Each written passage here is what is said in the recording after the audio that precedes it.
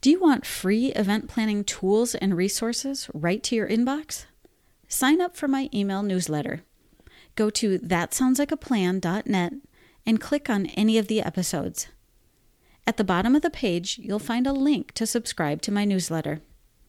I promise no spam, just useful content. It takes a village to plan, produce, and pull off a successful fundraising event. That village is your event volunteers. In today's episode, I'm going to talk about the types of volunteers you need, the structure of your planning team, figuring out your day of event volunteer needs, and how to plan for continuity when you change planning team members. There's a lot to unpack in this episode, so let's get started.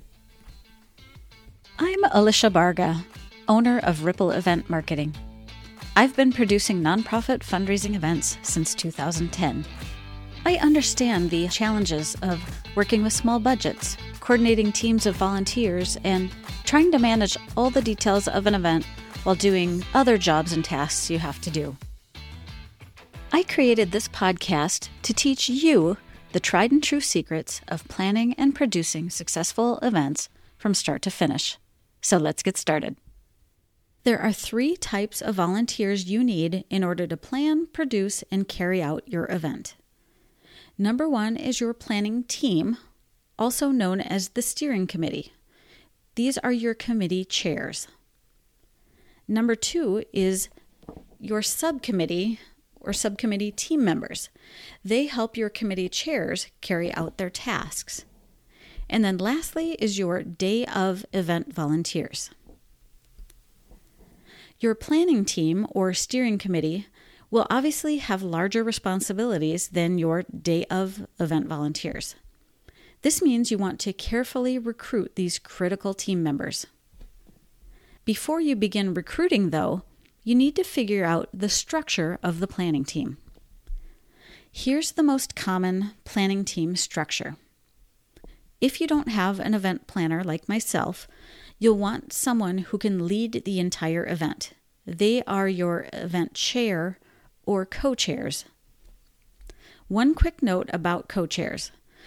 I advise against having them unless the 2 people have worked together before and are very comfortable doing so. In my experience, when you try to pair 2 people for a leadership role who don't know each other and have never worked together before, things can get very sticky. You can get friction if there are 2 different leadership styles. And if the co-chairs haven't figured out how to divvy up the work based on their strengths, things can fall through the cracks, and there will be a lot of finger pointing when things don't go as planned.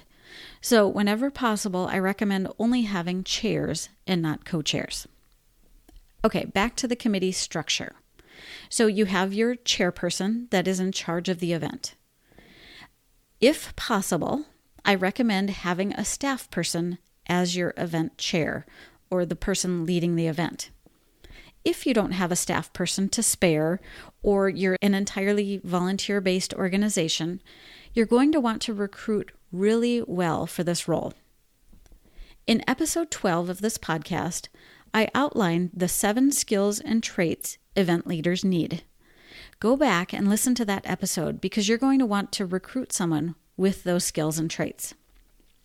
In addition to your event chair, for every type of event that you're hosting, you'll want a sponsorship chair, a marketing and promo chair, and then someone in charge of volunteers. Whether you call them a volunteer chair, a volunteer coordinator, whatever that is, that's a key role. In fact, these are all extremely important roles, and you definitely want to recruit based on a person's skills in each of these areas.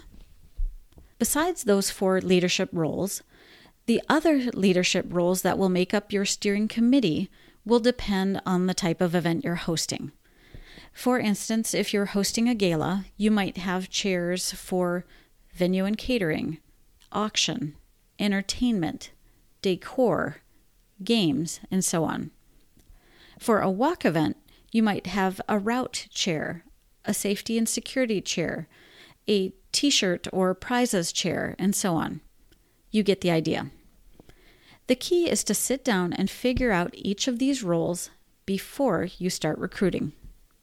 For today's episode freebie, I have an example of a steering committee roles and responsibilities document. The R&R document is a fantastic recruiting tool because it outlines what each job entails, the estimated time commitment for that role, and the time frame. For instance, your sponsorship chair is going to have more responsibility toward the beginning of the event planning process compared to, say, your decor chair, who's going to be really busy in the weeks leading up to the event and the day of the event. So download that freebie so you can see what it looks like, and then you can tweak it to fit your needs. Once you have your committee set, I highly recommend that you meet with your steering committee on a monthly basis to make sure that everything is staying on track. Try to set a recurring date, such as the third Tuesday of the month, and just get it on the calendar, get it on everyone's calendar right away. Now that you've recruited some fantastic team leaders, the next step is to create teams for those roles. So your auction chair can't, nor should they, do that work alone. So the next step is to get subcommittee members for each chairperson. And I recommend that you have your chair people recruit their own team members. Depending on the role, each chairperson should recruit approximately 3 to 5 people to work on their team. And the reason that I say that the chairperson should recruit their own team is because they're going to find people that they know and trust and with whom they work well. Now, obviously, if that chairperson can't find anyone to be on their team, then the organization should step in and help them. But it's always best if they can find their own team. You might get a little pushback from some committee chairs that think they can do the work all by themselves and don't need a team. That's possible. But emphasize to your chair that not only do many hands make light work, but the reason for bringing team members in is to expose new people to the organization. There was a TV commercial in the 80s for Fabergé Organics shampoo. If you're old enough, you might remember this. In the commercial, a young Heather Locklear says that she tried the shampoo and thought it was so good that she told 2 of her friends about it, and they told 2 friends, and so on and so on. That's what you want to happen with your event, that your team members recruit some friends, and then maybe those friends recruit friends and help you build your volunteer and donor network. One last note on subcommittee members. They should be asked to take at least one volunteer role or shift at the event.